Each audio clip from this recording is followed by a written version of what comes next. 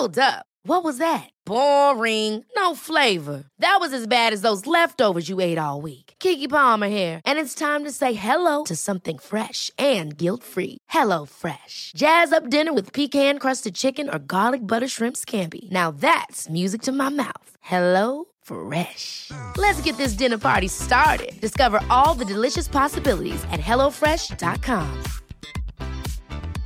Cool fact, a crocodile can't stick out its tongue. Also, you can get health insurance for a month or just under a year in some states. United Healthcare short-term insurance plans, underwritten by Golden Rule Insurance Company, offer flexible, budget-friendly coverage for you. Learn more at uh1.com. Planning for your next trip?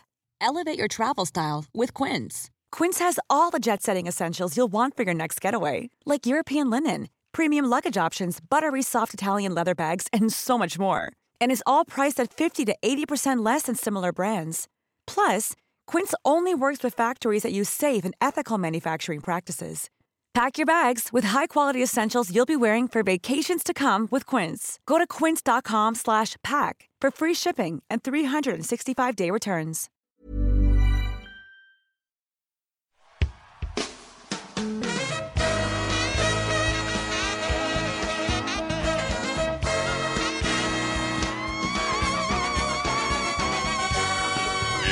It's the Roundball Rock Podcast, starring Dave Schilling, Bethlehem Scholes, Ty Keenan, Forever's Burns, Joey Devine, Dr. Lawyer Indian Chief, Rakowski, Carter Blanchard, Sean Keane, Silverbird 5000, Brown Recluse Esquire, special guest Eric Freeman, musical guest Jazz, and now the host of Roundball Rock, Joey Devine.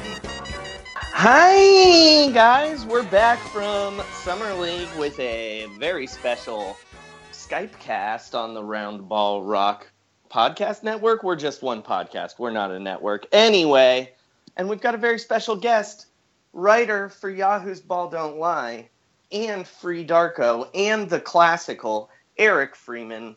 Eric, how are you doing? I'm doing all right. I've been sick for about a week now. So I'm hoping that, I sound okay and that I'm happy to be here. And also I will be at Yahoo Sports for a total of about 2 more days. So it's possible that by the time you listen to this, I will not be at Yahoo Sports anymore. So that's, it's an exciting game for all the listeners out there. Yeah, it's a pretty sweet shell game. Also, won't it be Oath's Ball Don't Lie soon anyway? No. It will be called Yahoo still. Well, that's good to know. King. Oh, yeah. Go ahead. Oh, no, sorry. Please keep Sean King. The show going. Hey, how's it going? How are you doing, Sean? I'm good. I'm a big Oath fan, so I'm a little disappointed by that name, but I understand it's a corporate thing. I'm good. Back in Los Angeles. Guys, did you know we have a Twitter handle that you can tweet us at? No way. I know, right? It's at RoundRockPod. And we haven't been getting enough tweets, so tweet at us some more. We need questions now that things are dying down. Send us your Jack Cooley questions. Also, you can always email us at roundballrockpodcast@gmail.com with more questions. And leave us a 5-star reviews at iTunes. We are 2 away. Eric, do you know what happens when we get to 50 reviews on iTunes? Absolutely not. We are recording a commentary track for the Billy Crystal, George Mirasan movie, My Giant. So I haven't seen that movie. Neither have I. I don't think they play any basketball in it. Right. Dave claims it's about white slavery, which is why we're watching it. Yeah, because Billy Crystal owns a giant. It's his giant. I believe that is the premise of the movie. I still haven't seen it, but I'm pretty sure I know what that is. I like that you have an actor who played an NBA referee in a movie and an actual NBA basketball player. Yeah, and actually... But the movie isn't about basketball whatsoever. Right. Yeah, it's about human giants. Trafficking, right? Yeah. And gigantism. You know, Eddie, there is a scene in the movie Running Scared, which is a Billy Crystal, Gregory Hines buddy cop movie that everyone was clamoring for in the early 80s. And the beginning of the movie is basically Billy Crystal laying out the principles of a pace and space offense while watching a pickup game. It's pretty great. Is he trying to make Gregory Hines be like a stretch four? He's just ripping on some dudes who are playing, and then he joins the game, and I believe gets immediately punched in the face for being so obnoxious. And he's like 5'3", so I don't know where he's coming from. But he's a big Clipper fan, so he's seen a lot of really quality. Speaking of that, I don't know if you guys saw this, but when Chris Paul moved to the Rockets, he placed a personal phone call to Billy Crystal. No way. I swear to God. I saw it yesterday. Did he call Penny Marshall, too? He didn't say, but I have to think. Man. Now, he called Bill Simmons. He called Frankie Muniz. Yeah. He called, of course, Shelley Clippers. Sterling, the #1 Clippers fan for life. That's true. He's legally obligated to do that in terms of the sale. I like imagining Steve Ballmer's reaction when he heard Chris Paul wanted to leave, just because I imagine it was just like a lot of just fists waving in the air and him just going, no! See, I think he reacts to everything really positively. Oh, so he said, like, yeah, this is great. We lost our best player. I have a mascot still. Everything's going to be okay. Yeah, what if Chris Paul had demanded that Chuck the Condor come with him to Houston? Do the Clippers still agree to the sign and trade? I'm going to say no. Is it a trade of the mascots? Because the Rockets mascot is actually pretty good. Yeah, he's way better. That bear? Is he Clutch? Is that Clutch the bear? That is Clutch the bear, yeah. He's really good in NBA Showtime, too. Just bombs threes. See, I was assuming that the Rockets mascot was actually Patrick Beverly, so I was like, what are you guys talking about? They did trade their mascot. See, that's actually an interesting thing because my fiance, her favorite player, is Patrick Beverly. So in the entire NBA? Yes, I swear. Wow. So when the trade happened, I got a text from her, and she referred to it as the Patrick Beverly trade.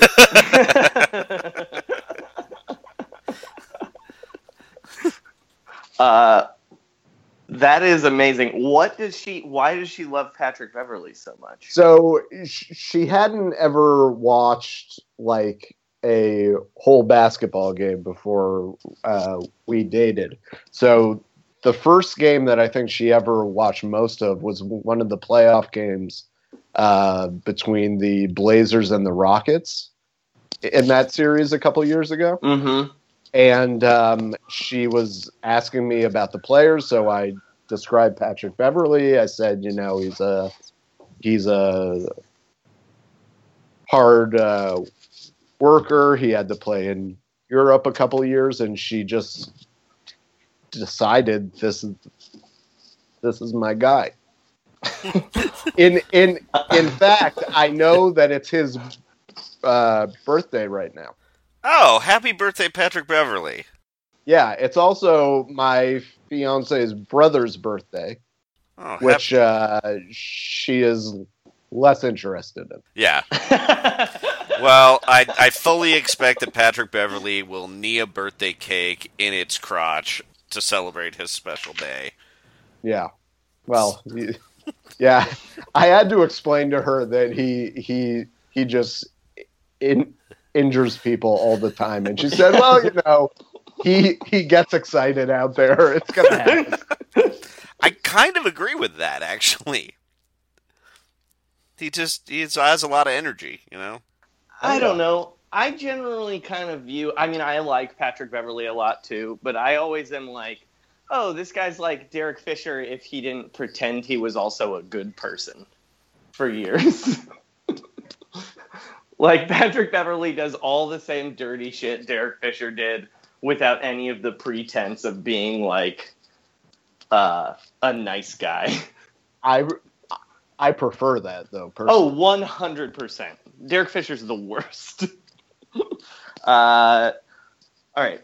Guys, we did get one email, which is why I brought up the contact info before, and I think it's a pretty good one. It's from Jeff in SF, and it says, question, if you were in an NBA death pool, who would you take in the first round of the draft? Do you go with a safe old guy pick like Bill Russell, or roll the dice with someone like Delonte West or Antoine Walker? This is a bit of a dark question. It's a terrible question. I don't think I'm comfortable answering this. Yeah, me. I feel like it's wishing something bad on... I mean, I would say you almost want to just pick somebody who's like, again, I don't want anything bad to happen, but Mookie Blaylock is incarcerated right now, and that seems like the most dangerous environment that any former NBA player, like, lives in. I mean, I don't know. Like, I feel like Nikola Pekovic could get, like, a revenge killing from one of the many people he's assassinated in his life before. So that's kind of a pick. I don't know. I'll tell you who I wouldn't take. I wouldn't take Rick Barry because that bastard is going to live forever. He's going to live forever. He's absolutely going to live forever. He's going to be wearing that ugly jacket that he wore at Oracle. Like, I don't even know how old he's going to be.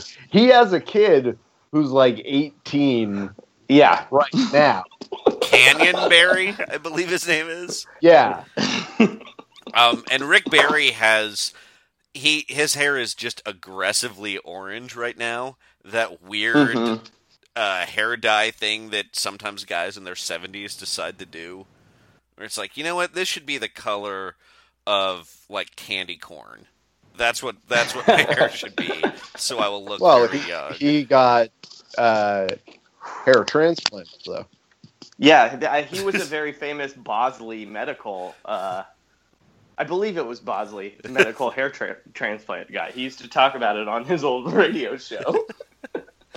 By the way, his team, the Ball Hogs, are currently 1-2 in the Big Three.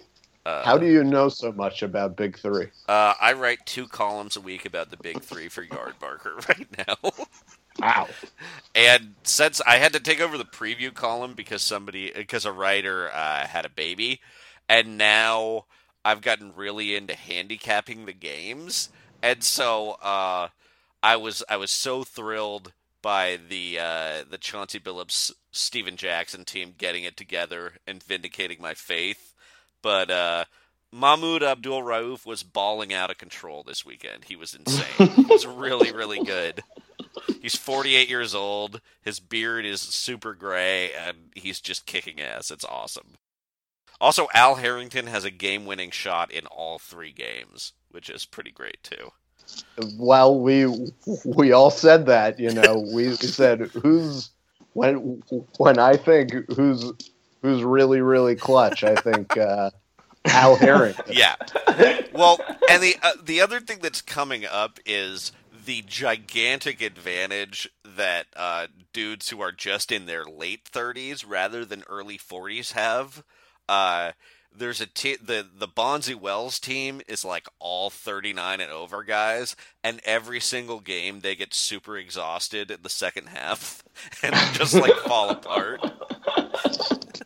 So, like, Rashad McCants is dominating the league, and part of it is because he's only 32. And so he's, like, the fastest guy and also the strongest guy somehow. It's great. Oh, also, Charles Oakley got the first coach technical this week. Wow, it was Oak, not... I would have assumed Gary Payton had, like, 3 already. Yeah, and, well, it's there have not been that many, but Steven Jackson has a flagrant and a technical foul. He flagrant fouled Cuttino Mobley at the end of the game to lose the game in week 2. Anyway, sorry, that was a lot of big 3 talk. A lot of big 3 talk. I think it's going to be like a We Believe final. It's going to be Al Harrington's team and the Stack Jack Chauncey Billups team in the finals. I'm picking I it would now. probably watch that, honestly. It's 100%. Yeah, their team's fun to watch because I think they also have Ivan Johnson, and he's just been a force. Until he gets kicked out. Right, for stabbing Until he gets a guy. barred from the league. Yeah. I mean, honestly, what needs to happen is Ivan Johnson needs to fight Charles Oakley. Right? Oh. Well, that's his. Yeah, that is his coach. But, oh, man! Yeah. It's the toughest team I think in the that league. makes it more likely. I think that makes it more likely, doesn't it? Yeah. I mean, I think Rick Barry is the coach most likely to hit somebody, though, still, even with Charles Oakley there. But he's more likely to hit one of his old players, like a college football coach from the 60s.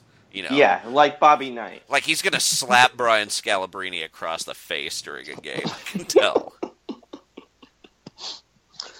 All right, let's talk about Summer League.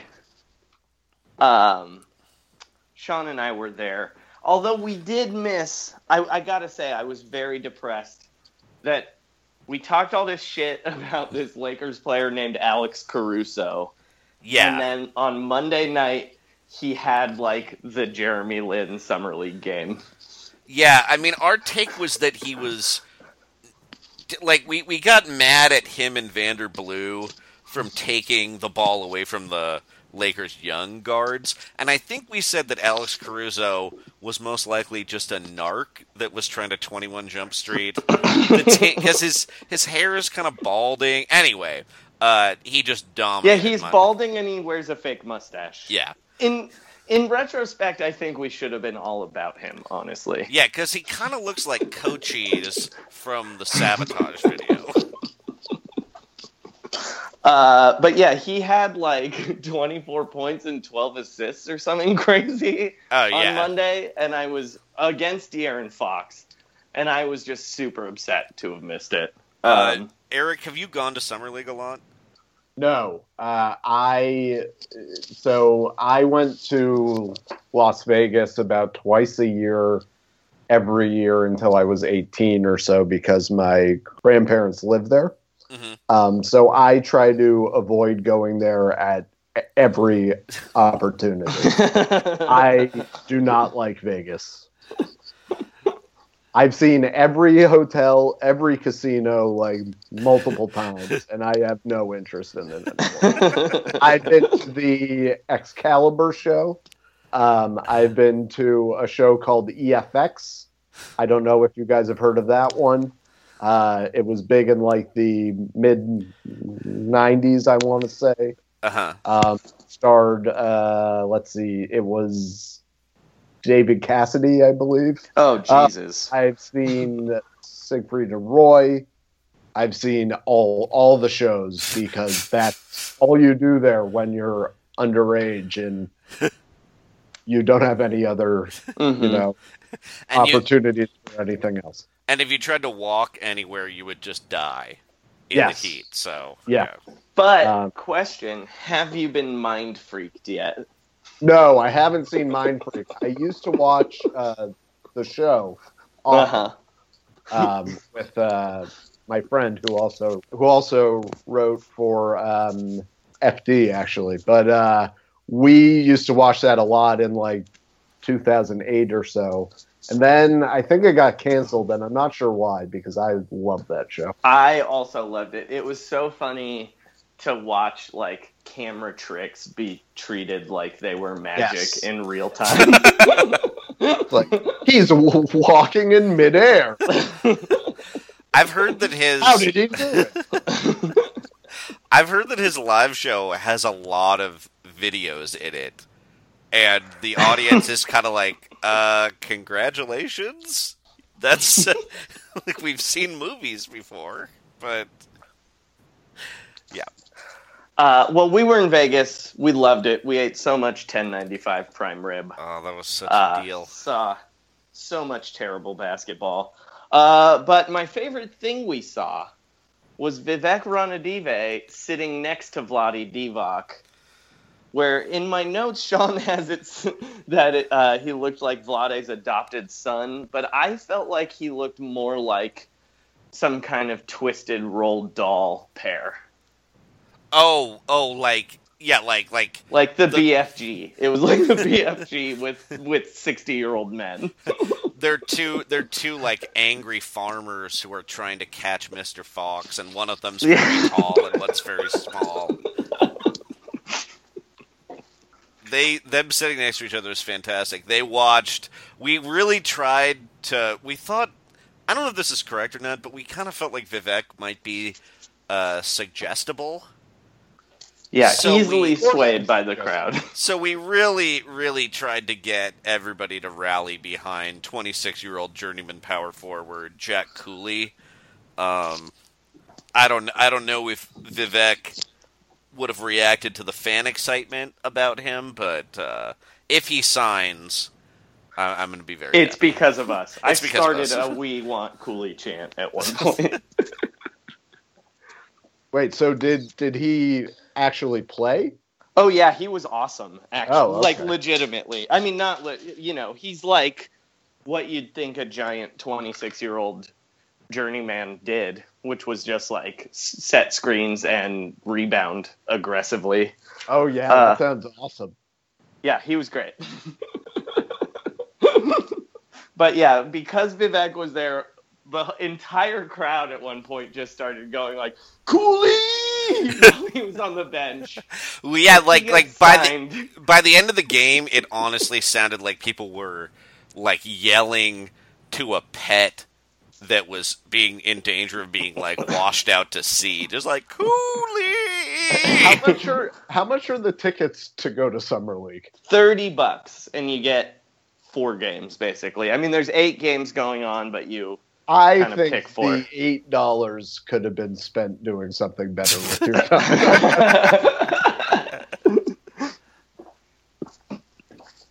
That was certainly the case when we saw Portland's Summer League team, which was easily the saddest summer team we saw. Yeah, who's on that team? Yeah, Sean, do you want to run us through the Portland Summer League roster? Yeah, well, I mean, it's just amazing. Well, first of all, they start 3 white guys, which was, we saw them play the Celtics, and you could see the Celtics fans being like, I don't know, something about the hustle on this Portland team is speaking to me.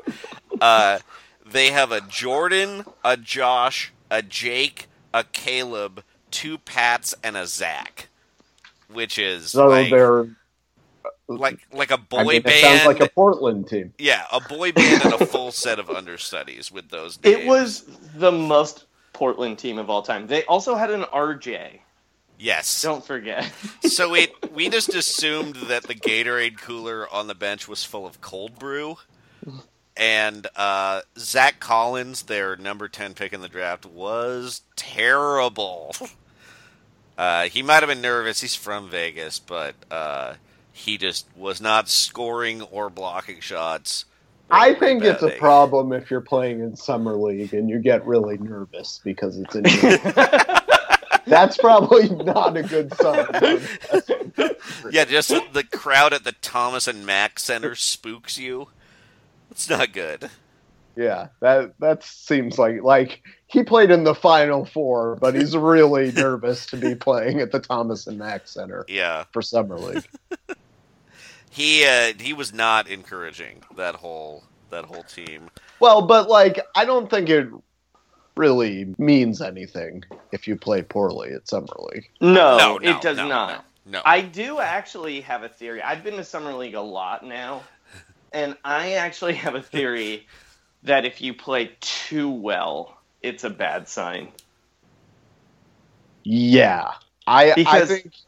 Oh, I'm sorry. No, go ahead. I don't mean to hijack your theory here, but I feel like if you play too well, it means that you're trying harder than the guys who like know that they're on the team.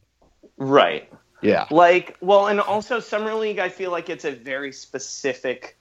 The things that look good in Summer League are people who are just shooting all the time and making shots.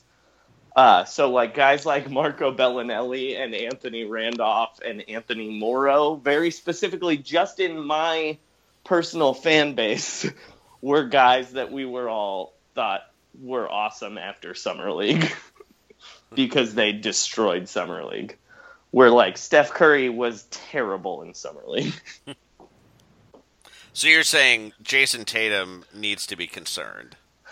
I worry about Jason Tatum a little bit based on what I watched him do, which was just shoot every single time he touched the ball. And they went in, but I would like to see him do other things too. Fair. Well, but also like I'm not sure he has to really do anything else. It's like how he plays here at Summer League won't really have an effect on how he plays when he plays in actual games, right? Oh, 100%. Yeah, so like who cares? I kind of the point of going to Summer League is just being I want to be, a NBA diehard, and I want to watch all these guys play before anybody else does, and I don't know, I'll have a good time, and that's it. Well, and in some cases, like mine, you get to see something truly bizarre, which is I am one of probably like, I'm going to say 65 people who actually saw Royce White play a professional basketball game. Oh. Because for some reason he did play in Summer League and then did not play NBA basketball. Well, they had Vegas has excellent bus service, so he was able to get there without using a plane. I feel bad for that guy, man. Me too. He ruled. I have like anxiety issues too, and like I get it, but also he was kind of a pain in the ass in a lot of ways too. Like I just, you see this often, but like if you're good at basketball, but you clearly don't want to play. Yes. Like it sucks. Yes. Because everybody's, putting all the pressure on you to be a all-star or whatever, and it's just he didn't want to. Yeah, I mean, I think that's the Larry Sanders. Some way. I think that's the Larry Sanders thing too. Just a guy who just legitimately does not enjoy the sport of basketball. Like, I'm sure he never watches games or, yeah, he just happened to get really tall unexpectedly, and he had no choice. Exactly. It sucks. That's so insightful, but like it just sucks. Meanwhile, you know who didn't suck in Summer League and who I'm calling it right now. This guy's going to win the Rookie of the Year. Dennis Smith Jr. was I would love to awesome. talk about Dennis Smith Jr. Watching him, I was like, oh man, this guy's a free Darko player. See, what I really love about him is he seems like he would have been the best player in the NBA, in 1997. Yes, which is exactly the kind of player that I like. Like he is perfect to me. He is everything that I want a point guard to be. Like he's an iffy passer, but he loves to jump and he loves to dunk, and that's all I care about. I gotta be honest. Yeah, 100%. And honestly, in Summer League at least, his passing didn't look as iffy as I thought it was going to be. He can pass fine, but like he just like that's a thing that he kind of has to do. Right. 100%. And unfortunately, he's playing for a coach who hates point guards who play like that. So, except they immediately named him the starter on draft night. So, I don't know what's going to happen there. Well, I mean, over Yogi Ferrell and JJ Barea. I like that he like went out of his way to go after guys that were drafted ahead of him too. Like there was a point when he had Dragan Bender on him, and he waited for a screen so he could be guarded by Josh Jackson, just so he could try to dunk on him. Oh, I thought you were going to say he went after Bender, even though he was drafted last. No, he did keep going after Bender, but specifically a couple of times he was like, "Too easy, give me Jackson." Yeah. And I can't wait for them to play the Bulls, because he is going to just seek out Markkanen over and over again. And just, try to dunk on him, basically. Well, in fairness, though, he could basically go after any player on the Bulls and be okay. So the Bulls their Summer League team was basically their rotation this year, and they were getting destroyed by everyone. They're going to win like 12 games. There was a game when Denzel Valentine and Markkanen combined to shoot 2 for 25 from the field in a league where there is not a great deal of defense. All right, that's enough about Summer League. Let's talk some news. We have some news today.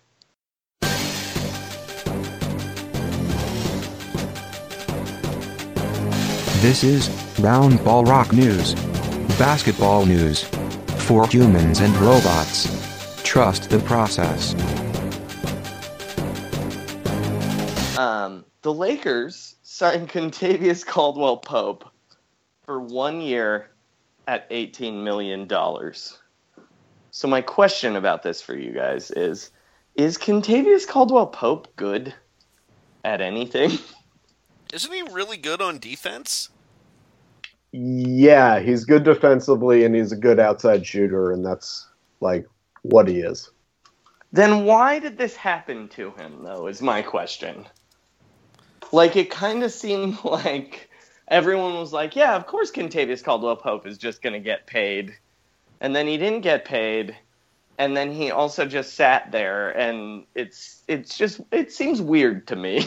So I think it's that, like, the teams for which he's a particularly useful player either didn't have the cap space, or they have problems that, can't really be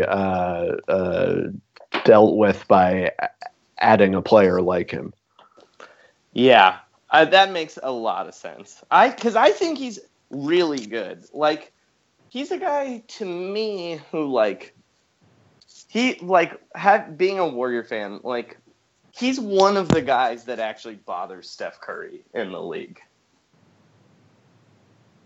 I would say he'll get a place on a really good team after he signs his contract next year. Yeah, makes sense. He's the kind of guy who will be particularly useful when he's older.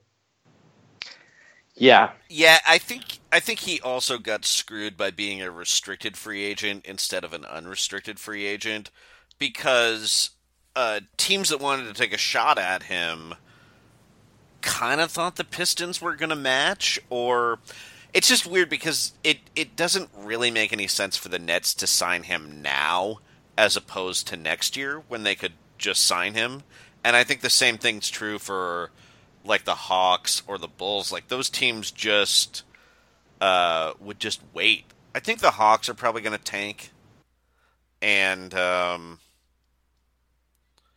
actually, maybe they won't tank. But a lot of the teams that had money, are like the Nets, who just don't really care. They'd rather get a pick or, whatever they're getting for their cap space instead. But he's still only going to he's going to turn 25 next season. Mm-hmm. So that's not that bad. So, Sean, do you think he stole Alex Caruso's spot? Yes, 100%. Caruso heavy pod, but and it makes a lot of sense too, just because inevitably, I don't know, it just gives the Lakers the option of seeing him play there. They don't have their pick next year anyway, so they might as well try to kind of win games. He'll help their defense, and they still, to make big moves, still have to get rid of Jordan Clarkson and Luol Deng anyway, so this doesn't really change anything long term, but it's a pretty good... I mean, this is like the best guy they could have possibly added. Mm-hmm. Yeah, I think it's the kind of move that, like, good for him in the absence of a long-term deal. And it's good for the team because, he can play D. He'll help out Lonzo, hopefully. And then, he can head elsewhere next year. Yeah, I think it's a good deal. I'm happy for him, I guess. I don't know what the Pistons are doing. There was that rumor where they're going to trade Reggie Jackson for, like, nothing, which Reggie Jackson is not my favorite player, but you'd think you'd want to get something for him. So I assume that we would discuss them because of the KCP deal, and I thought, I don't think I watched them one time last year. They were especially depressing last year. They didn't have anything of interest. The only interesting thing that happened is that there was like a week in December where after every game, every press conference, SVG would basically just say, I hate coaching this team. Well, he also denounced the fans of Detroit and basically everybody in Michigan after Trump got elected. Yeah. Like, he literally said, like, I can't look these fans in the face knowing that they voted for Donald Trump in Michigan, which was, I've never seen a coach, that's some, like, mid-'80s baseball manager stuff, where you just denounce all the season ticket holders all the time. Yeah, I get the sense that he's not happy that he chose them. And he's got so much power that he's dismantling this team, but it's basically all guys. It's basically just a team he built. I think he inherited KCP and Drummond. Right. But everybody else is like, Reggie Jackson's a guy he traded for. Morris was a guy he traded for. And he's just trying to undo all his own decisions, basically. I bet he does not regret waiving Josh Smith, though. No. Who I think they're still paying for the next 5 years. Is that true? Is he in the big three yet? I think they only have like... He would rule. He would be a great big three He would player. Be really good. I still love Josh Smith. Oh, well, me too. But, I mean, he would be really good in big three. Isn't he going to join the Warriors next year on a minimum deal after Nick Young leaves? Nick Young and all the degenerates who are going to win a title with the Warriors. Yeah, the Warriors should just start doing that, just signing all the worst guys. And just they're all redeemed by the end because they don't really have any responsibilities. And... Delonte West is going to be an NBA champion. Oh my God. That would be the ultimate revenge against LeBron. I think this is going to happen, guys. The thing that I love the most about the Nick Young signing was, like, afterwards they were like, well, we talked to Luke Walton. He said he really turned things around. He was in a contract year. Of course he turned things around. He wanted to get paid. He wanted to get a championship. And even then, I mean, they were talking about his great improvement on defense, and I was like, okay, the Lakers were still the worst defense in the NBA, so whatever he did didn't matter that much. Yeah, but he's going to have a game this year where he makes like 8 threes. Yeah. Oh, yeah, he could have a playoff game this year where that happens. He's not going to play that much in a playoff game. Come on. I just like in a blowout or something. He could do that. It's like, I remember, didn't one year, I think it might have been the Warriors championship, or no, it was the year before. Didn't Jordan Crawford have like 45 points in a game where they rested everyone for the Warriors? I want to say, that sounds right. Like, he just had all the ball handling responsibilities for whatever reason. Now, there is actual news today where the NBA made some rule changes, you guys. The NBA is dropping 4 timeouts per game and 1 timeout in the final 2 minutes. Yeah, so you get 7, and you can use them whenever you want in the game, but you used to get 9, right? I don't Do know. you even know the rules of the NBA? Zero clue what. Yeah, it seemed... It seems okay. So I guess what they're doing is... Yeah. They got rid of 20-second timeouts, which is great because they were at least a minute long anyway, so it was kind of insulting that they would call them that. So all timeouts are now 75 seconds, and they don't have the under 9, the weird timeouts. There's just an automatic timeout after 7 minutes and an automatic timeout after 3 minutes in every quarter. And yeah, you only get 2 minutes. You after that final automatic timeout, you only get 2 more timeouts. So this should at least make the end of games way faster. In theory. I'm not sure. In theory. That it actually works. No, because it's... The reviews are still the problem. Exactly. Not really the timeouts. That's actually... Yeah. Reviews aren't just really long. They're terrible. They're so boring. Yeah. When do they actually change anything? Well, and also a lot of the time you're watching a guy like tip a ball, like 2 guys touch a ball at the same time that go out of bounds. And it's like, the more you watch the replay, you're just like, well, it's off one of these guys. And by the end of a lot of these replays, you're not even sure who has the ball, but you also have stopped believing in the concept of objective boring, truth. and it's just like, why am I watching this from every conceivable angle? It's not clear what's going on.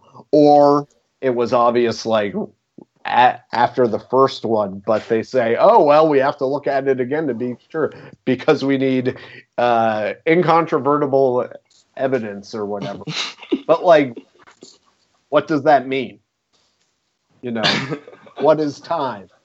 Yeah. What is On the plus side for reviews, at least we got to see Steve Javi's sad sandwich that one time. That is my favorite thing of everything.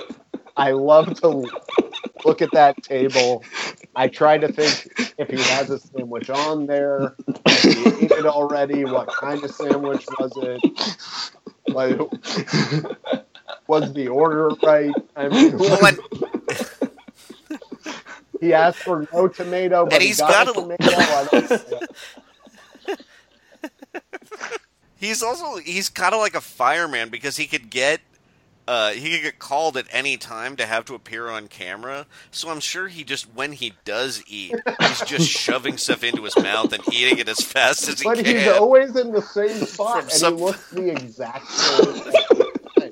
So he spends 8 hours every playoff night in like the same position,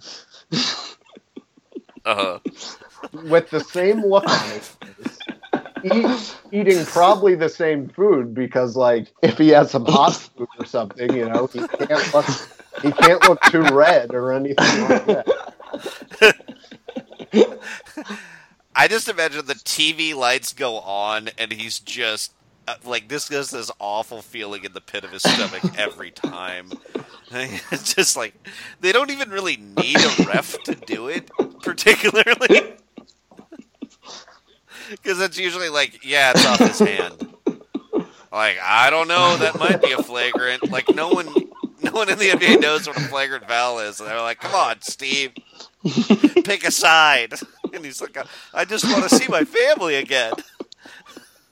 I've been in New Jersey for 6 months. I haven't spoken to my wife. Oh. I think they should move him out of Secaucus and just put him on like a Snowpiercer train. Oh, that would be great. Goes Yeah. forever. That would be great. This is also, by the way, I think college basketball, in order to separate itself from the NBA, is going to add 10 timeouts. Not slow enough. It's grinding. Because if we need anything in the college game, it's, we have to give the coaches more power. 100%. Yeah, they also need to have like power of attorney over their players now too. It's not enough. I think they that might call actually. I think that's already there, guys. We don't even have to add that. Maybe Gordon Hayward had to go to Boston to play for Brad Stevens because he has to sign any form where Gordon Hayward wants to make money. It's just easier, I don't have to fax it. It's just easier. I do think having less timeouts is really gonna. One of these coaches is gonna like really screw up all the time. I don't know who it is yet, but some team is never gonna have timeouts in the last 2 minutes. It'll be the Clippers. I'm gonna. Oh yeah. I'm pretty confident that it will be the Clippers. Any coach that will use a timeout just to yell at a ref, they're going to be in trouble, and that is absolutely the Clippers. I could see it maybe being a problem for Greg Popovich, because the Spurs are really into those like immediate timeouts to shut guys down. And I wonder if Pop will be able to. It would be really funny if the only thing that made him a good coach was that he had those extra timeouts, and it turns out that right. Like, he sucks if he only has a couple timeouts. It's just Patty Mills running around the court disoriented, like I don't know what to do. We thought he was the best coach, but it turns out it was just the timeouts, guys. Yeah. So it's like, oh God, we're so old and unathletic. What happened?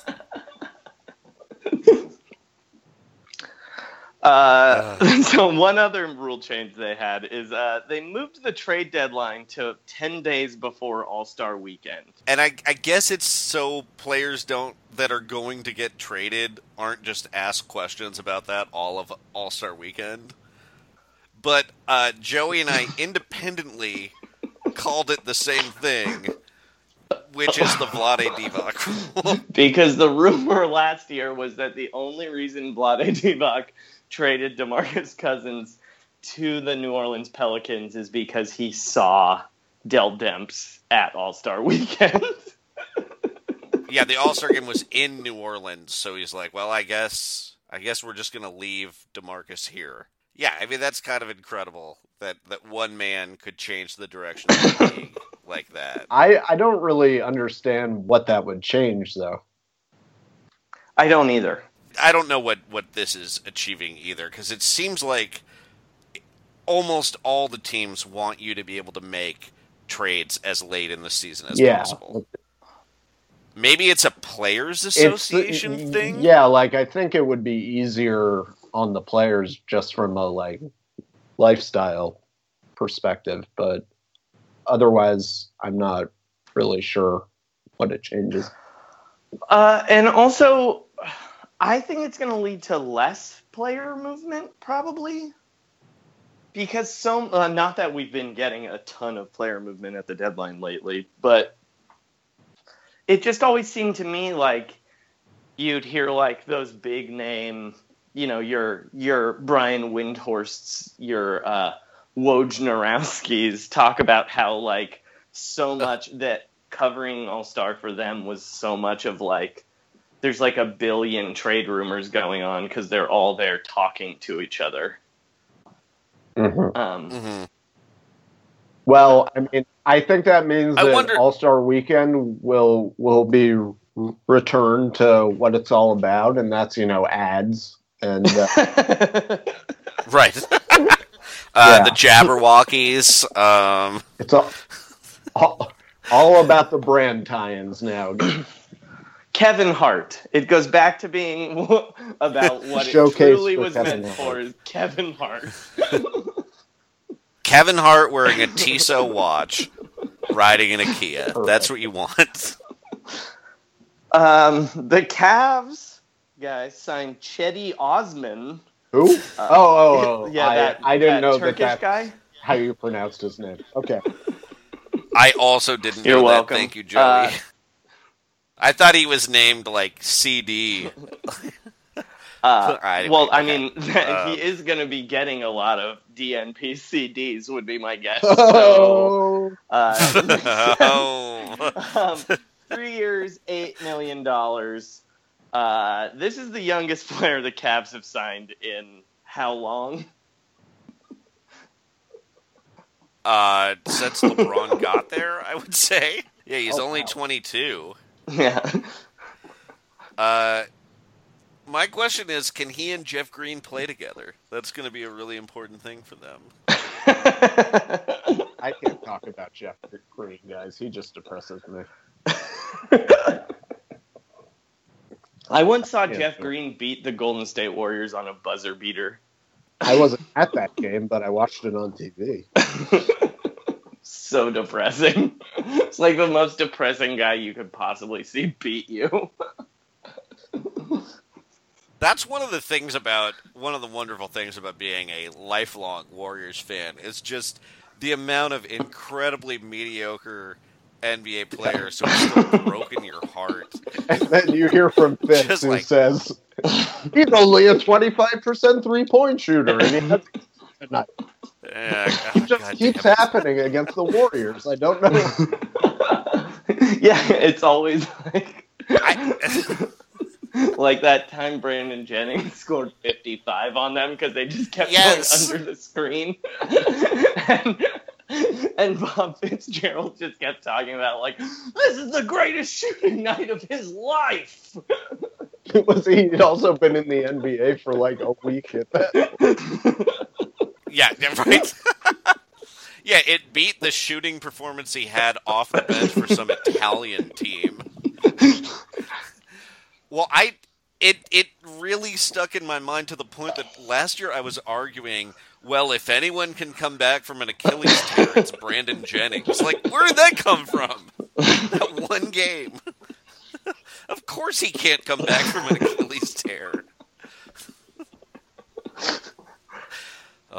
Tracy Murray killed the... it's just... Oh, all right. We could talk about how much we all dislike Bob Fitzgerald all day, I'm sure. But instead, let's talk about Dwayne Dedmon, who signed with the Atlanta Hawks for 2 years, $7 million a year. Do you really want to talk about this? I gotta be... No, the only thing I have to say... Well, the only thing that this makes me think of is, you know how Joe Smith had that illegal secret deal with the Timberwolves where he like took the minimum and then he was going to get paid? I kind of wonder if Coach Bud is just doing Popovich a solid here, and it's like, well, Dedmon signed for the minimum with the Spurs, who won't give him a big contract afterwards, but the Hawks will. You know, like, they just make so many trades between those teams, and yeah, like, that's them circumventing the salary cap rules, basically. I mean, the only reason I wanted to talk about it, because he's a guy that people on Twitter talk about like he's like a star-level player. And yet, nobody really wanted him. And no one, it doesn't seem like anyone in the actual NBA particularly values him. And I bet that second year of the contract is not guaranteed. It's like Atlanta's like, well, we completed our entire offseason plan by getting rid of Dwight Howard. I guess we have this money laying around. Let's do Coach Pop a solid.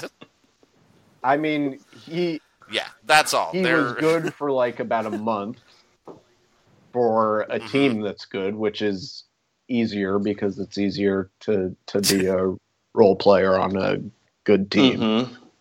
And that's it. I mean, he didn't really play in the playoffs very much. No, never. For a team that was playing David Lee big minutes. So he probably has some issues that we don't see. Yes. All right. Let's go to our ad read. Sean, you wanna make us some money here? Yeah, well, you're not going to believe this, but we have yet another new sponsor for Roundball Rock. This time it's a little more high-end. It's a cell phone provider. It's Paul Pierce's Truth Wireless. Now, Paul is retired from basketball, but he is more than just a sports guy. He's a sophisticated tech expert. And Truth Wireless is the best place where the savvy sports fan can get their wireless plans. First of all, every Truth Wireless phone comes with an Ethernet port, so you can plug in anywhere. There's also a printer port, and for the Truth Wireless S, a 3.5-inch floppy drive. The proprietary Ubuntu operating system runs Windows 98, and the Truth 7 has reduced boot time to under 4 minutes.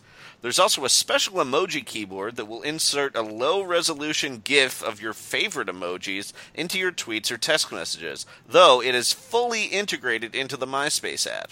Truth Wireless has partnerships with MySpace, GeoCities, and Webvan, and new users in July get a free 2-week trial of Prodigy. The best feature is Twitter Hijack, an app that comes preloaded on all Truth Wireless phones. It allows you to post whatever you want on Ray Allen's Twitter account. Comes in handy when you need to make an appearance on Area 21. Sign up now with promo code DUBAROO, and they'll send you 2 Truth Wireless phones, which you will obviously use simultaneously. You can choose between the P-Double model and the DuMars, though the DuMars requires a 5-year contract. Go ahead and ask Jeeves about other wireless plans, but you won't find a better deal than Truth Wireless. Truth Wireless. Wheel your mobile phone experience to the next level. So, thank you, yeah, Truth thanks, Wireless. Truth Wireless. It'll be good. Don't know if I'll be buying that one anytime soon. The phones are very heavy. That is, you'd think they would have slimmed them down in the off-season, but it just doesn't seem like that's a priority for Truth Wireless. So should we talk to Eric real quick, Sean, about Eric's stuff? Yeah, let's do it.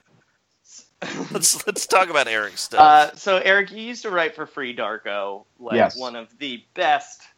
Like, I would say it is really what formed basketball as being the best internet sport. Like, it's a huge part of it.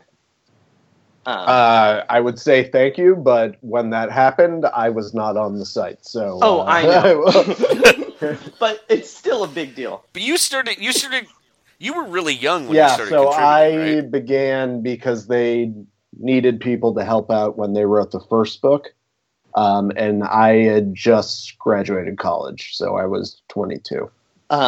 So you live in the Bay Area. Yes. And you watch a lot of Warrior games. Are you a Warriors fan?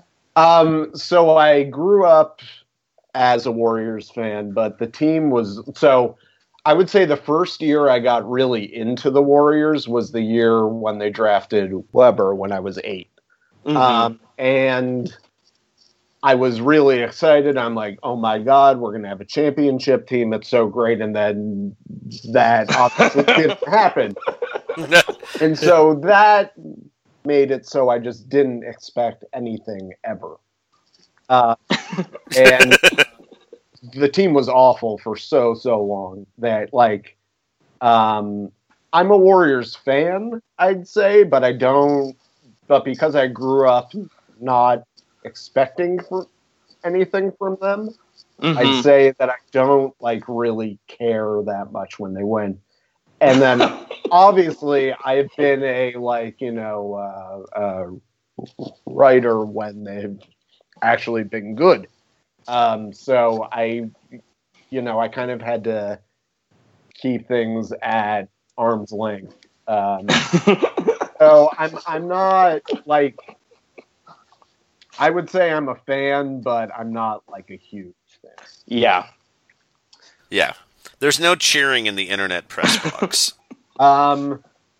Let's see. Did I cheer when they won the championship this year in my seat? No. I was excited for JaVale, and that's probably it.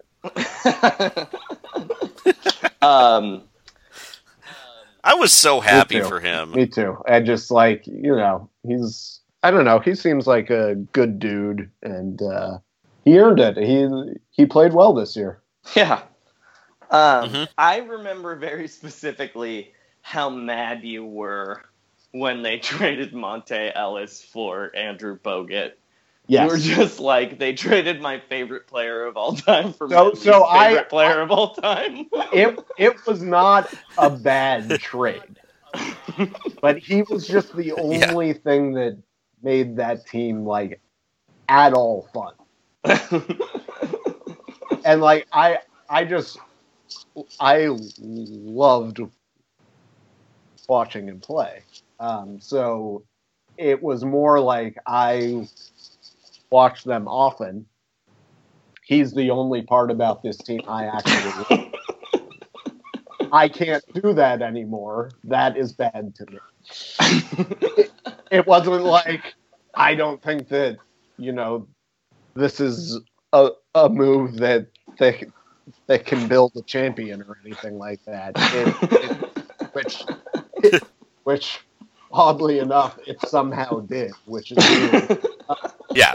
I just kind of think, like, all this team has ever given me is, like, one or two really, really cool athletes. And I don't get to watch one of them anymore. So I would also say it has the same structure as, like, historically what a terrible Warriors trade would be.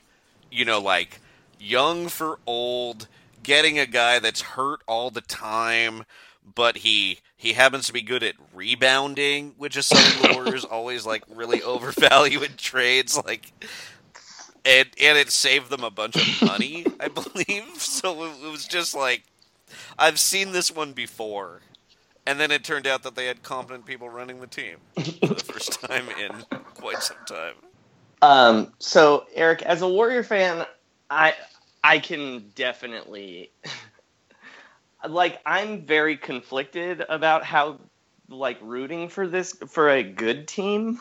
It feels weird. Yeah, it feels like I've been institutionalized by losing. And I don't know what to do, like, when draft time comes.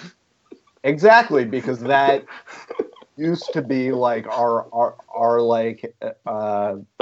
most exciting time of the year. That was our finals. Exactly. We got excited about Cale Petrus and who else? God. Andres Biedrins. Right. Andres Biedrins. Ike Diagu? We were so excited about Ike Diagu. Well, and philosophically, it used to be a team that was just all potential, and now they're a team that has achieved 100% of their potential. It isn't just that, but, like, they're innovators, and other teams are, like, trying to be them, and they're so much better than everybody else that, like, it's just so bizarre. It's like, I can't even really come up with anything to compare them to, because I'm not sure that there's a analog to it. I mean, it's just like the Marlins were like the most awesome team, and everybody wanted to be like the Marlins. And also, everyone hated the Marlins and thought the Marlins were unfair. Right. Yeah, the Marlins are ruining baseball. How are you supposed to compete with the Marlins? Yeah, it's also like here, everyone is so excited about the Warriors now here, and I'm just like, why? Haven't you watched the Warriors before? I mean, how could you be excited and then I think like, oh wait, they're actually cool now. And their calling card was defense? Like, come on. That's not what happens outside in shooting Oakland. too. I mean, when did they ever have outside? It just feels like a mistake. And well, and it's a weird thing because it also doesn't feel like a mistake because they're essentially just doing what Don Nelson was doing the entire time he was there, lineup-wise, except it, like, with competent players. It was without the drinking. Yeah. Well, and not, like, picking fights for no reason. Yeah, and like, the coach isn't just, we have exciting young players. I'm going to play 8 guys every game. Oh, wait, no. He didn't even play 8 guys. He played, like... 6. Yeah, he played 6 guys. Yeah.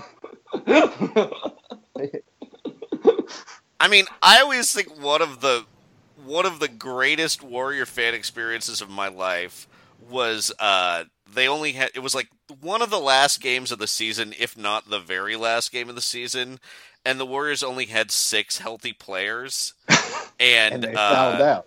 Yeah, one of them fouled out early, and they ended up winning the game, which I believe directly led to them getting the 6th pick in the draft instead of like the 4th. So they got like Ekpe Udoh instead of Boogie Cousins. But watching the game, it was like watching a bunch of goddamn heroes. Like Monte Ellis, Reggie Williams, and Steph Curry literally never came out of the game. It was like watching the guy get the pedals taped to his feet at the end of breaking away. Like,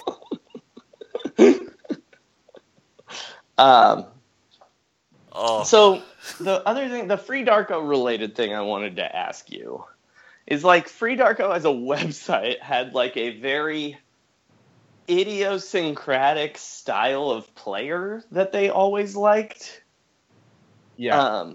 Like J.R. Smith was a big Free Darko player, right? Mm-hmm. Who playing now do you think would be like Free Darko favorites? So I think that's hard to answer in some ways because at the time, the kind of player that we liked or that before I wrote there who other people liked was kind of under the radar in some ways. And there really aren't any players like that anymore. Like everybody on the NBA internet knows every single player like really well. So I'm not really sure if there are any guys like that. Like I really like Isaiah Whitehead, who plays for the Brooklyn Nets because he has awesome moves, but he can't shoot at all. And he can't make any layups, but he gets to the rim like in awesome ways, but he can't make any layups whatsoever. So I like him a lot, but at the same time, like I think I'm not the only one who's argued that before even. So I don't I think that's hard to say. I will say, though, I really wish that we had the site, if only for Westbrook, because the experience of watching him every single game is just one of the most awesome things I can describe. And I think that the way that we discuss him is entirely wrong, because I don't care if he helps them win. I think that the experience of Westbrook is defined largely by the times where, like, he takes a shot that he just absolutely shouldn't take under any circumstances, or he drives, like, into somebody, but it seems like he didn't really work out, like, how he should shoot there. Yeah. Like, he has this move where he drives and he jumps and he makes, like, contact with the defender, but it's like he doesn't understand that as he jumps, he has to shoot also.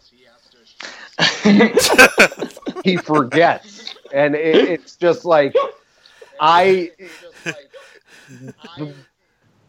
the intensity with which he plays is just, I think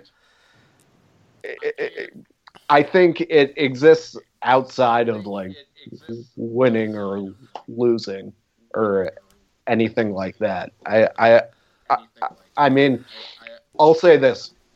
All my favorite books, movies, etc., they all kind of feel like they could go, like, really, really wrong at any time.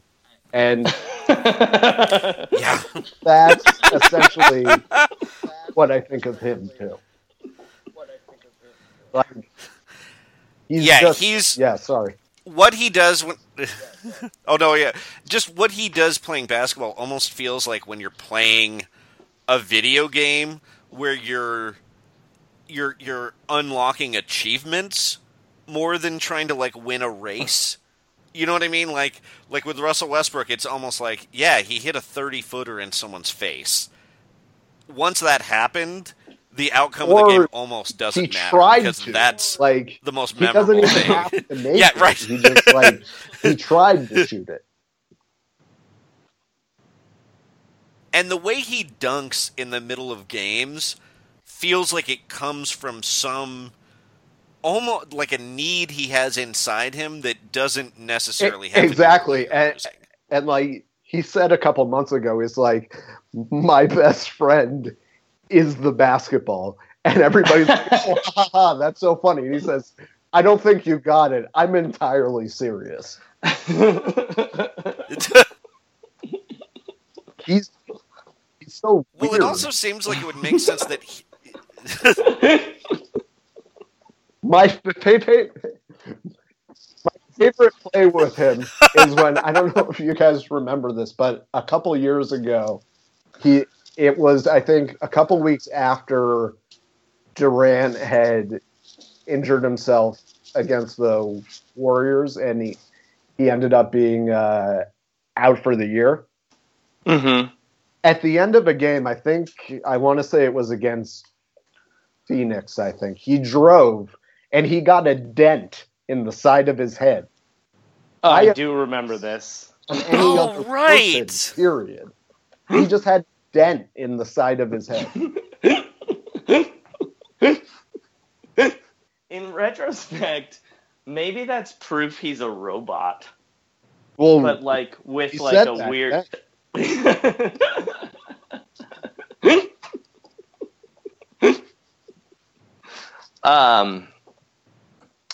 That's great. Yeah, Westbrook is a guy I for sure also thought of for Darko loving.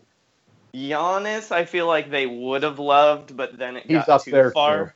No, he's up there too. Yeah. I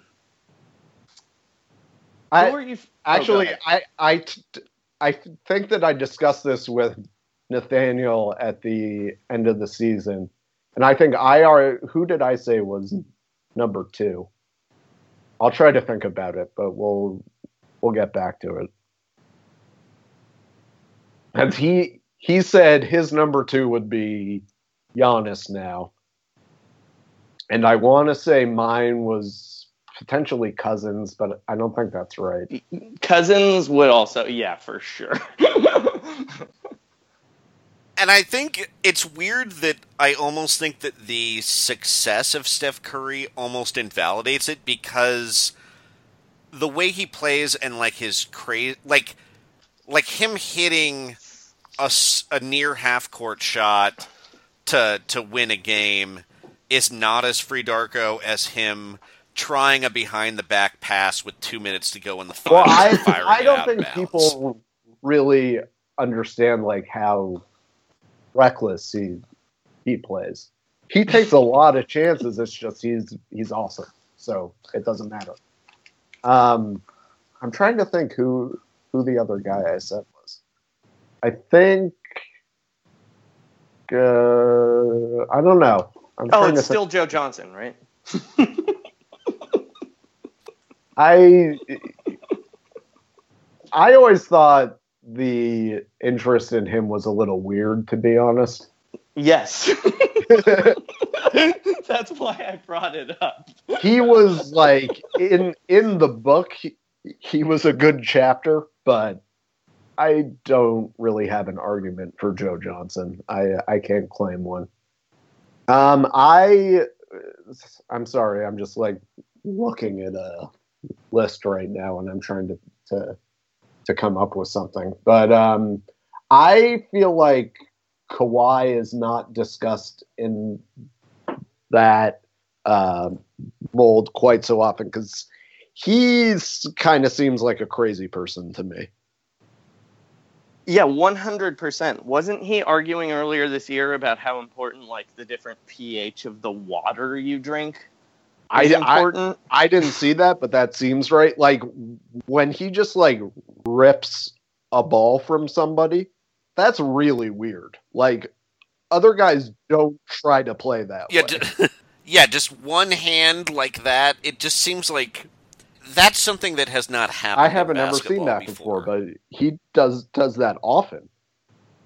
Yeah, I almost think like when you watch somebody like LeBron, the thing that stands out when you're like, no one's ever really done this before, is the chase down block element, where, you know, you'd occasionally see it, like there's, you know, Tayshaun Prince chase down an old ass Reggie Miller, but with LeBron James, it's this one time when I just don't remember ever being nervous about that when a guy is like has a wide open breakaway layup like that.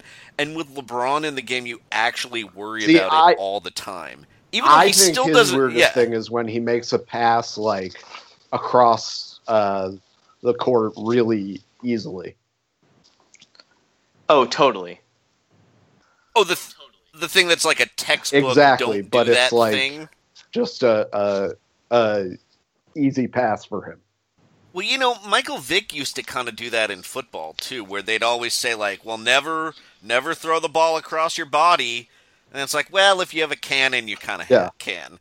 Like, he had a lot of success. Oh, I should also say Embiid is up there, too, but... Oh, yeah. Oh, for sure.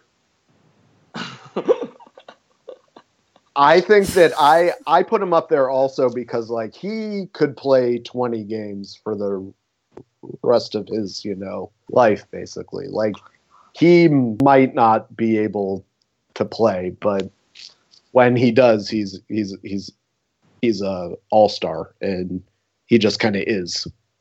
I'm sorry. Oh, for sure. That was it inarticulate, but, like, he's just, like, I think the fact that you don't really know how long he can last means that he's more exciting. Yeah, no, that's 100% true. Yeah. I mean, he's a guy that it's interesting. Like, I think we're all going to remember for the rest of our lives, even if he never plays a basketball game again. Exactly. Yeah. Which I guess the closest thing to that would have been like Bill Walton. He played a long time though. Yeah, but he also was hurt a long time. Yeah, I think it's like if Odin had been instantly like all-star quality, was also really cool too. Yeah. Yeah, Odin wasn't exactly cool. No. If you remember correctly, when he was in college, what he said was, "I would like to be a math teacher when I retire." Which, you know, if you want to sell some shoes, you talk about math. All right, it's time. I think it's time to end our show. And previously, we were ending our show on a game. And it was, we were matching the Golden State Warriors up against super teams. But now, it's time to unveil our new game. And the game is called, What Are They Doing Right This Second? Where we'll take famous NBA personalities and decide, and each of us will say what we think that personality is doing at that moment. Then we'll put a poll up on Twitter for you guys to decide who was right. And then we will keep Dubbaroo will keep the record as it goes on throughout the season.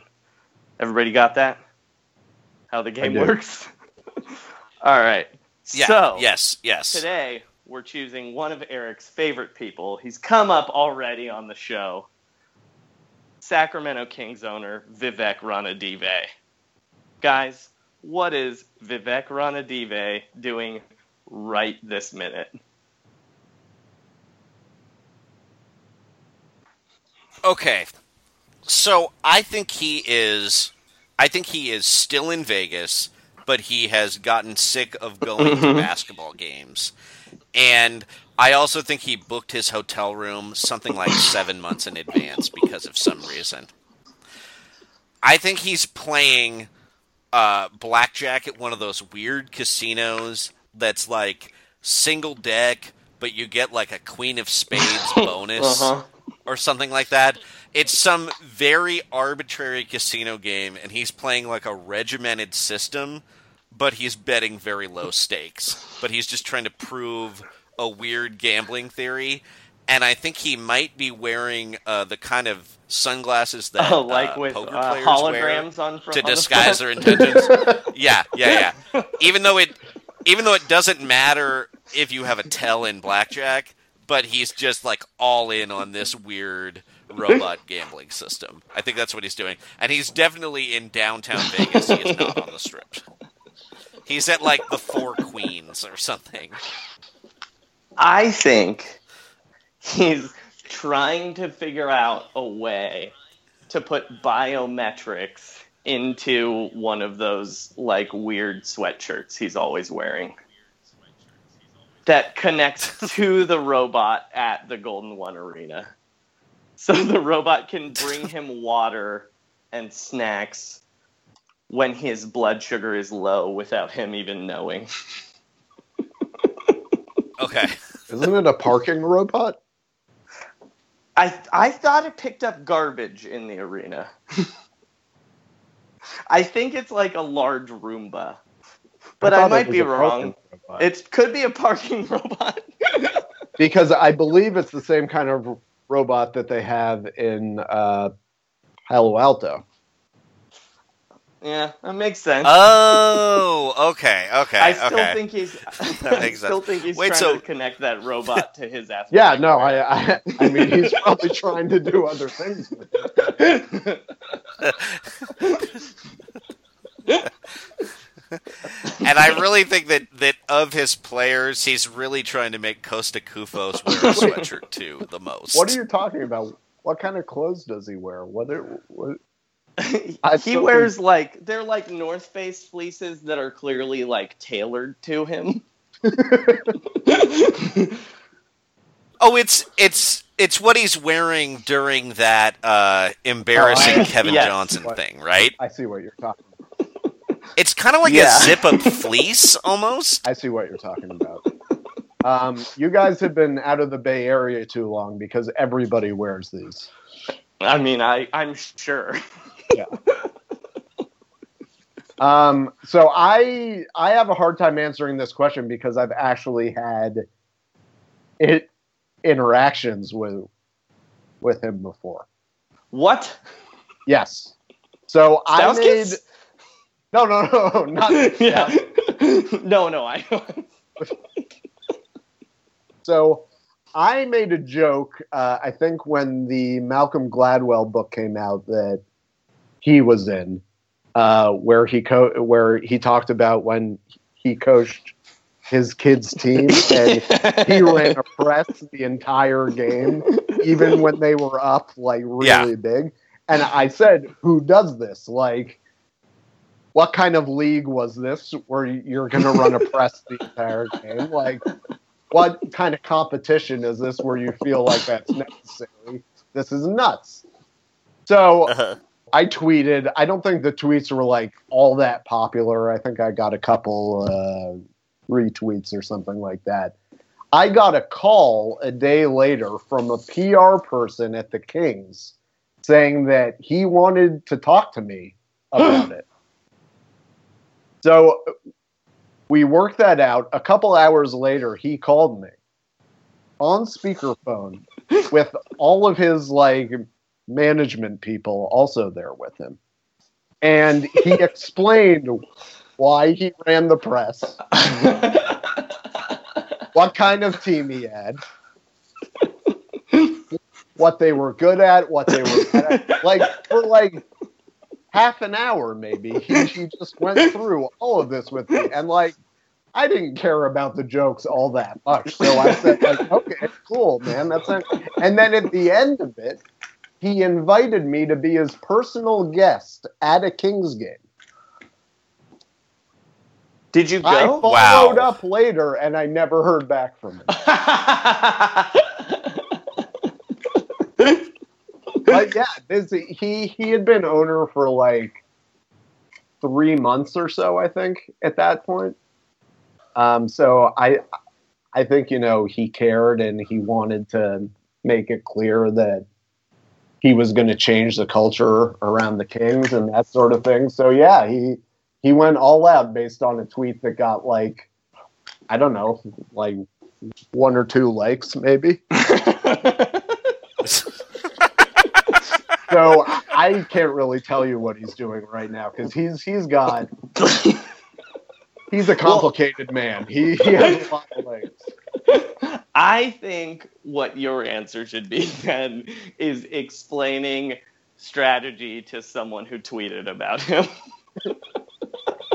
He's calling a person who tweeted about him right this second. He has a lot of ideas. He had the idea to you know, have a guy who's always cherry picking.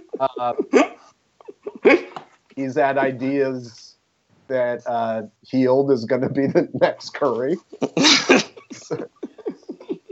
Yes. He thought Nick Stauskas was going to be the next Klay Thompson. Yeah, I love that he's in the NBA. I have to say, I really in the NBA. Like, I don't really like any owners, but if you're going to be an owner, be just out there. Be not so guy who calls a blogger in the middle of the day because he wrote a joke on Twitter. Well, it's funny because I thought Robert Parra was going to be our craziest owner when there were like he doesn't really do anything anymore. I know, but when he first came out, there were like stories where like, oh, he wants Dave Yeager to wear a headset on the sideline. But then immediately, like almost like 6 months later, he was supplanted by an even crazier version of the guy they were writing about in Vivek. I believe, so I think Robert Parra played in the celebrity game like 2 years ago. Oh yeah, I texted to vote for him like 25 times. Yes. He took it really seriously too. Not as seriously as Ed, the guy who played Ed. Yeah, Ed from Ed. Yeah. Celebrity legend, Ed from Ed. Ed was really into it. But, I love when a guy is really into the celebrity game, though. It's like my favorite thing. Because why not? I mean, you're playing against. I don't even who played this year. I forget, but Michael Rappaport probably. Well, it's always what's his name from Arcade Fire. Oh right, Win. Win, yeah, it's always Win Butler from the Arcade Fire. He takes it really seriously too, and then he makes a political statement at the end of the game. Because what better political platform than the celebrity game? I mean, still my favorite celebrity game moment was I believe it was the first year of the celebrity game when Richard Jefferson, who was playing in the NBA at the time, played in it and was playing really hard. Why did he play? I mean, he was in like his third year in the NBA or something. Each team they gave them, it was Cuttino Mobley, I think, on one team and Richard Jefferson on the other. And Cuttino Mobley was not playing hard, but Richard Jefferson really was. I think at one point he pinned a Ashton Kutcher layup. He had 9 dunks. It was hilarious.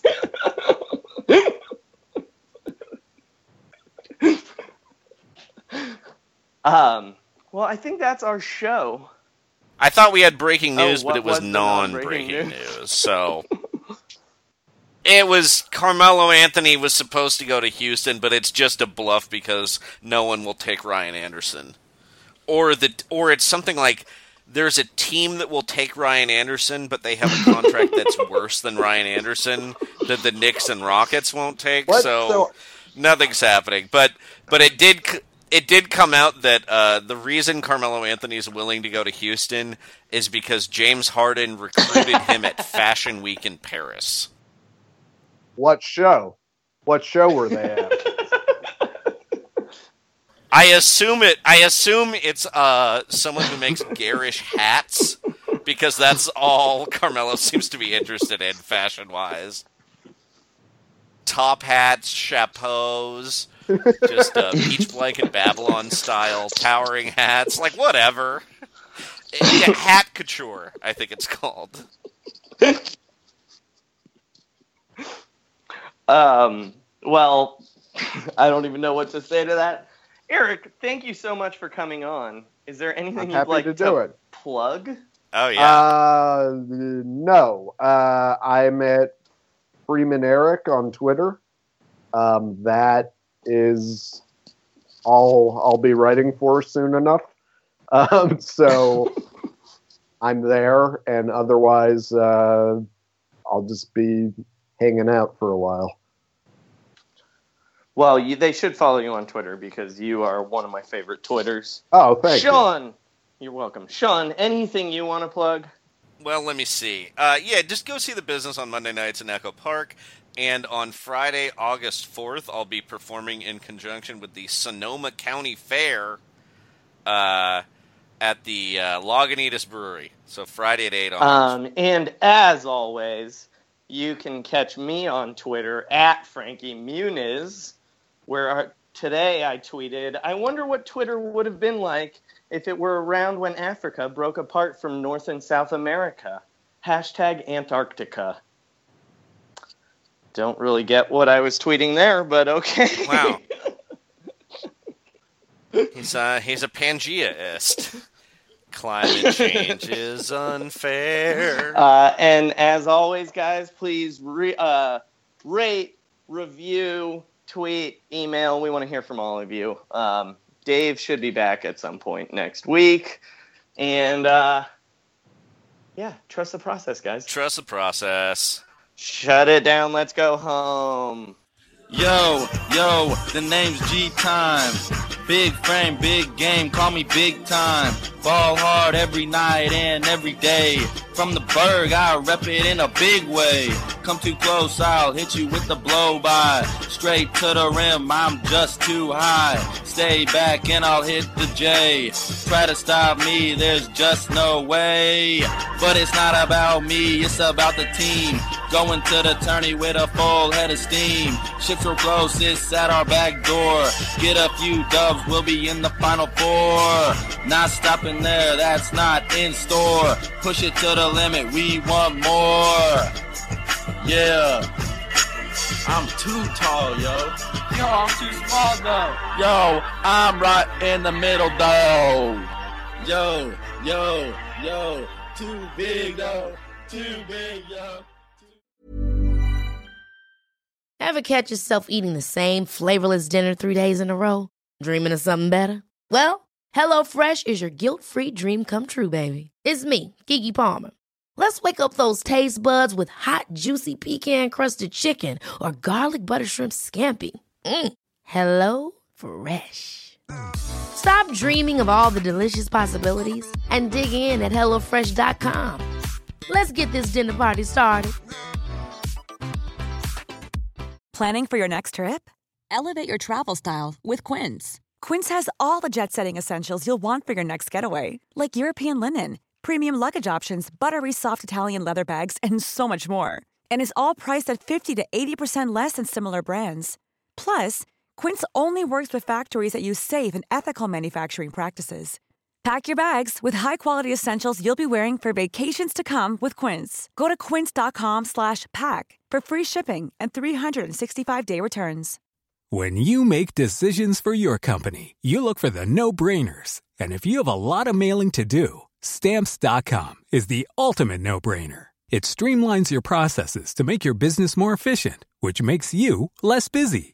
Mail checks, invoices, legal documents, and everything you need to keep your business running with Stamps.com. Seamlessly connect with every major marketplace and shopping cart. Schedule package pickups and see your cheapest and fastest shipping options from different carriers, with rates up to 89% off USPS and UPS rates. And with the Stamps.com mobile app, you can take care of mailing and shipping wherever you are. Make the same no-brainer decision as over 1 million other businesses with Stamps.com. Sign up with code PROGRAM for a 4-week trial, plus free postage and a free digital scale. No long-term commitments or contracts. That's Stamps.com. Code PROGRAM.